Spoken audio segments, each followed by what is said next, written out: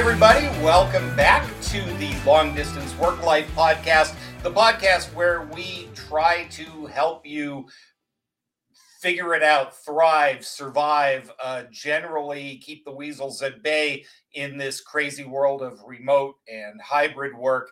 And today I am really, really excited. My name is Wayne Trammell, by the way. Melissa is not with us because we, in fact, have a fabulous guest who I'm going to bring in right now. Ryan Jenkins is the co-author, and as a co-author, I'm very sensitive to making sure people get their credit. He is the co-author with Stephen Van Cohen of Connectable, How Leaders Move Teams from Isolated to All In. Ryan Jenkins is with us. Hi, Ryan. Hey, Wayne. Thanks for having me. Thank you for being had.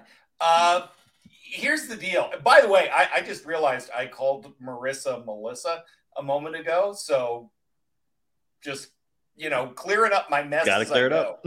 It's kind of like working in the kitchen. Ryan, I first of all, the book is terrific. For those of you who haven't read Connectable, please do. Thank you. But I was interested that you spent a whole lot of time on something that I think is really important and doesn't get a lot of conversation, which is this idea of loneliness at work. And maybe you can help. It's always good to define terms. Maybe you can help us. What is the difference between loneliness and being alone? Because a lot of us actually kind of dig being alone to get our work done and whatever, but lonely is different. Let's start there. Yeah, great. Thanks for having me, Wayne, and looking forward to this conversation. I'll take it one step back. I'm going to answer your question, but I think it's important for folks to understand that loneliness isn't defined by the absence of people. It's defined by the absence of connection. So viewers and listeners can probably relate. You've been in a crowded room at times and still can feel a sense of loneliness or disconnection because you're not connected with those people. Same is true if you're working remotely, to where if you're connected to the work, your team members, your leader, you might not have the same strong sense of loneliness or isolation than that person in that room full of people did. So it's not predicated on the absence of people, it's the absence of connection. And then if you think of this idea of isolation really isn't positive or negative. The negative state of isolation is loneliness. The positive state of isolation is solitude. And we talk at length in the book about how solitude is kind of is the first defense. It's insurance against isolation or against loneliness, because I get back to the definition. It's not the absence of people, it's the absence of connection. And one of the strongest connections we all have to have is that connection with oneself. And that can actually be had during solitude, where you're actually free from the inputs of other minds. So again, isolation is not positive or negative. The negative state is loneliness. The positive state is solitude.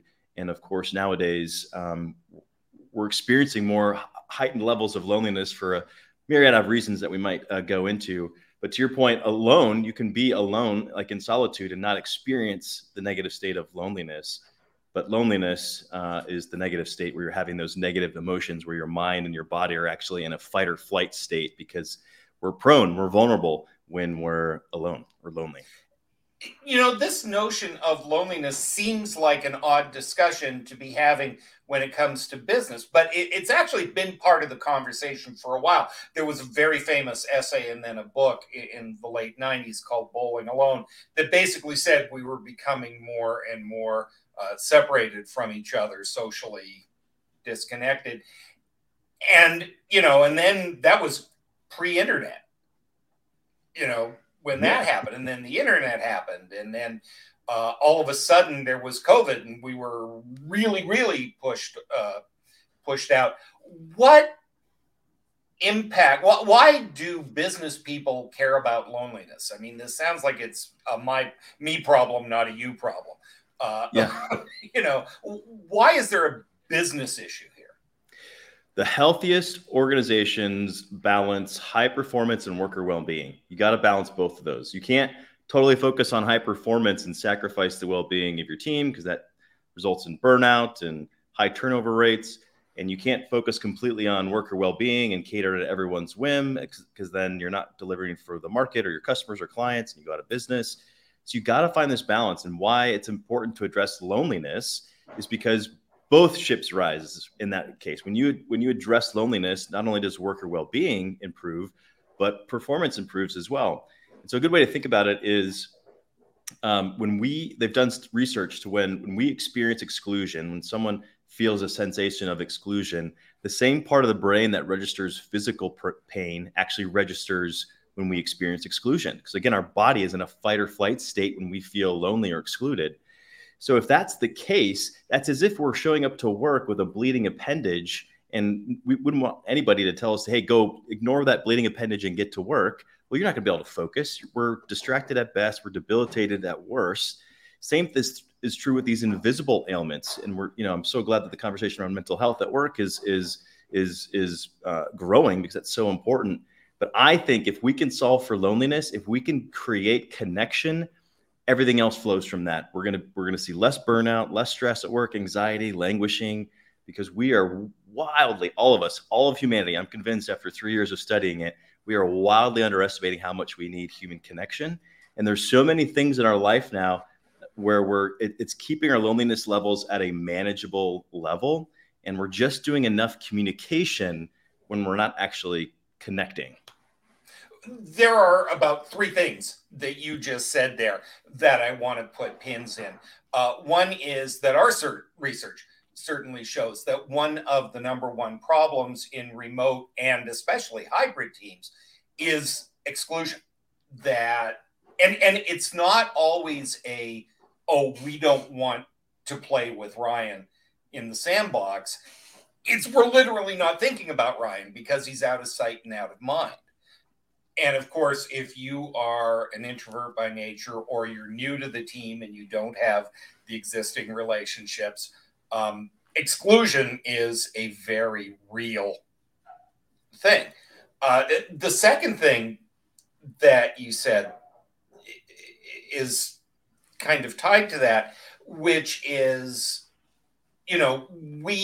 part of engagement is, do you have a friend at work? And, when they measure employee engagement, right, that's always one of the main questions. Do you have a really good friend at work?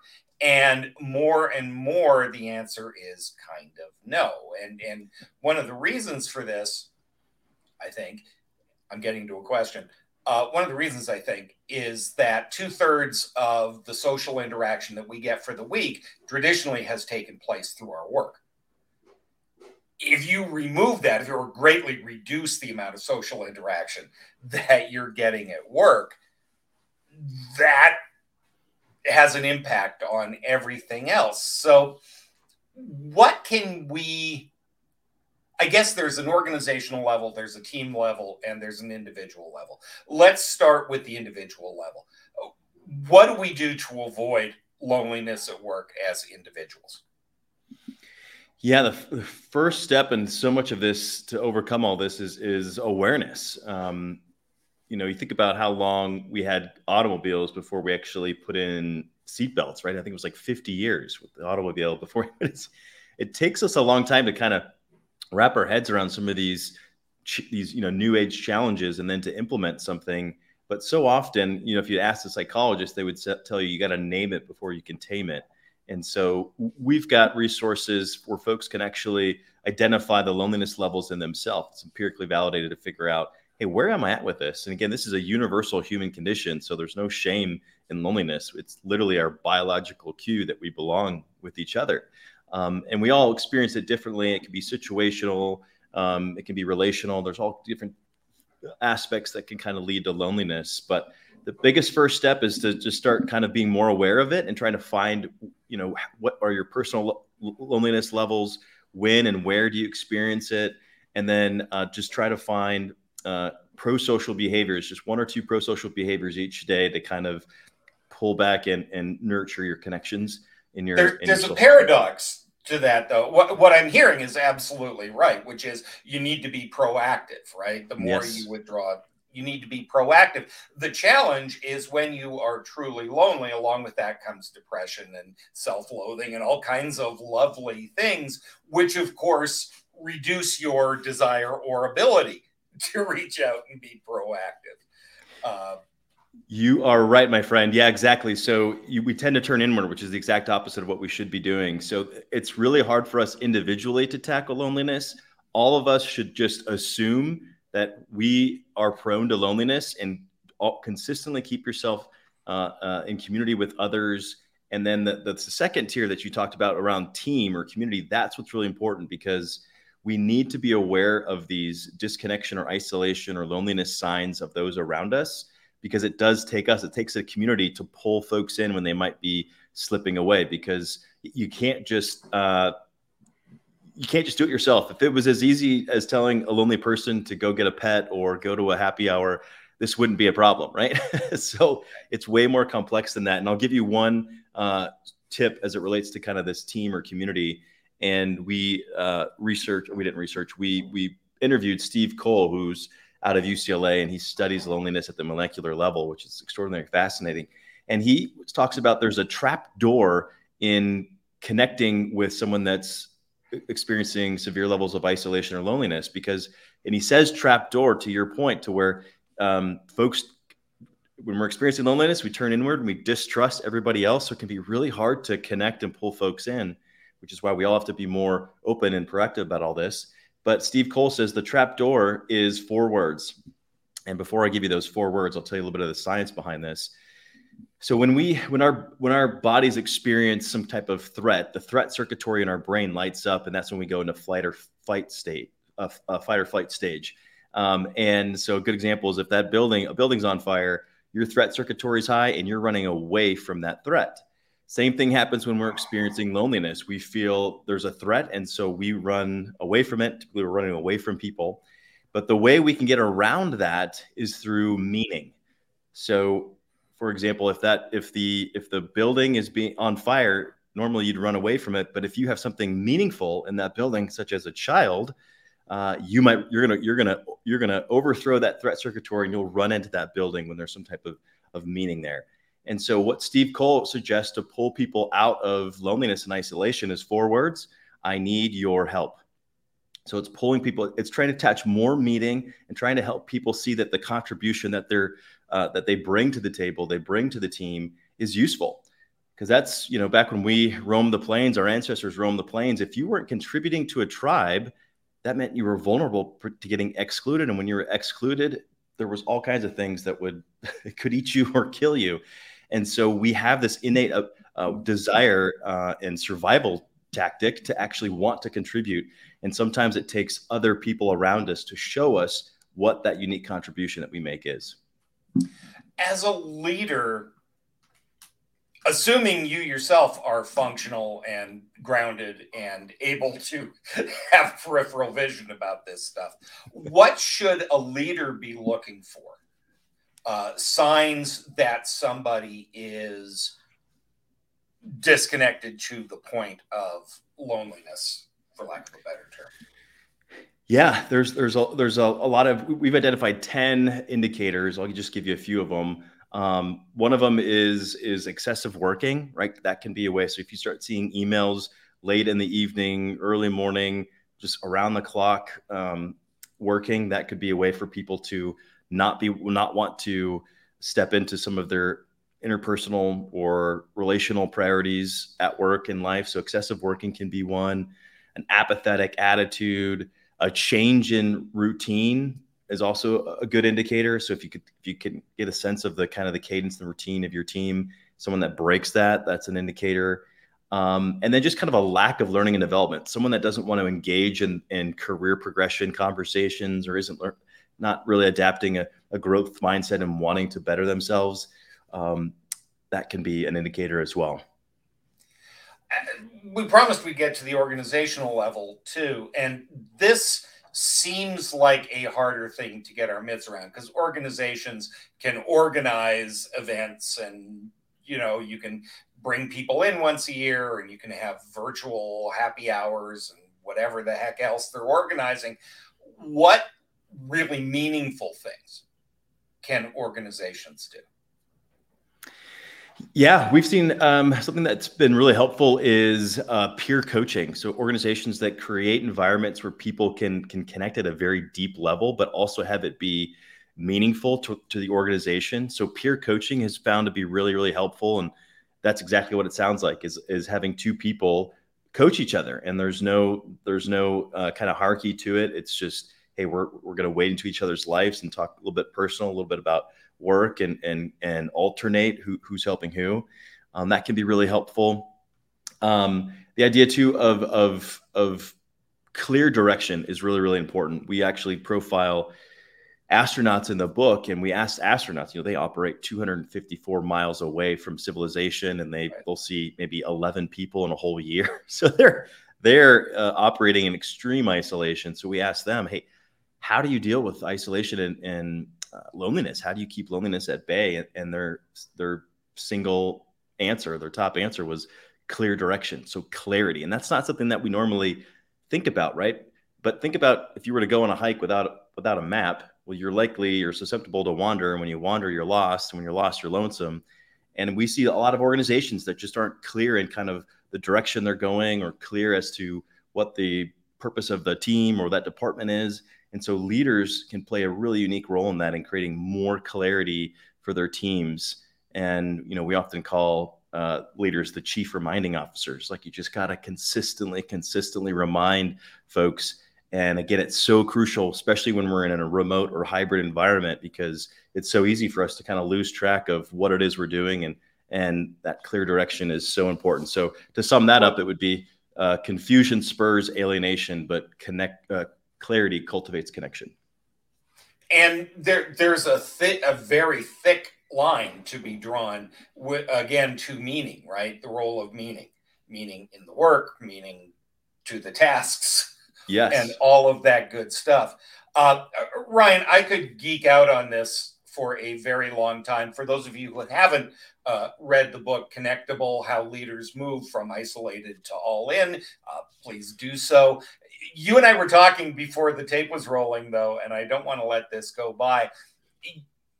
Because we think about remote work, we think about the technology involved to make all of that happen. You actually have a technology to help people be less lonely.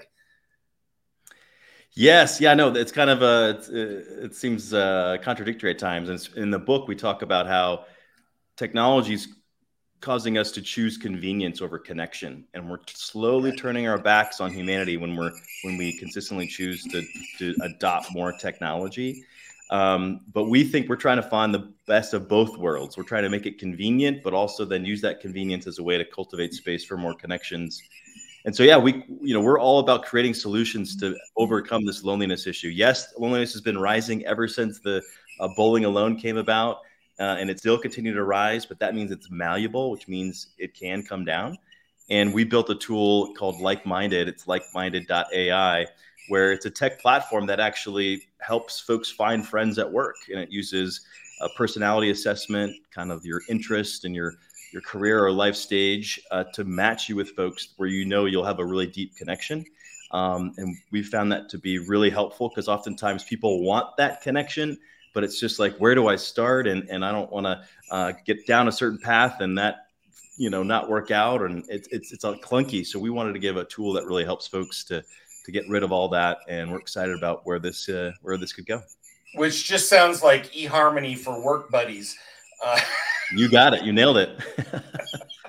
Ryan Jenkins, thank you so much for being with us. I'll give you the last word in just a moment. I want to remind people, thank you for listening to the Long Distance Work Life podcast. You guys know the drill. You listen to podcasts or you wouldn't be here. Please like and subscribe. Tell your friends about us. The show notes, links to everything, including this software that Ryan was just talking about, will be on our website, longdistanceworklife.com. You can take advantage of a 4-part video series on demystifying remote work. You'll find that on the site. And of course, if you want to connect with myself or Marissa, who is not Melissa, Wayne at KevinEikenberry.com, Marissa at KevinEikenberry.com. I will never hear the end of this. Ryan, last word goes to you, man. I love this quote we profiled in the book from the late Robin Williams, the actor and comedian. He once said, "I used to think the worst thing in life was to end up all alone." He said, "It's not. The worst thing in life is to end up with people who make you feel all alone. So may we never be the people that make others feel lonely, especially when we're with them and especially when they're on our teams. Preach, brother. Thanks, everybody, for joining with us on the Long Distance Work Life. My name's Wayne Trammell. We will see you on the next episode. Don't let the weasels get you down.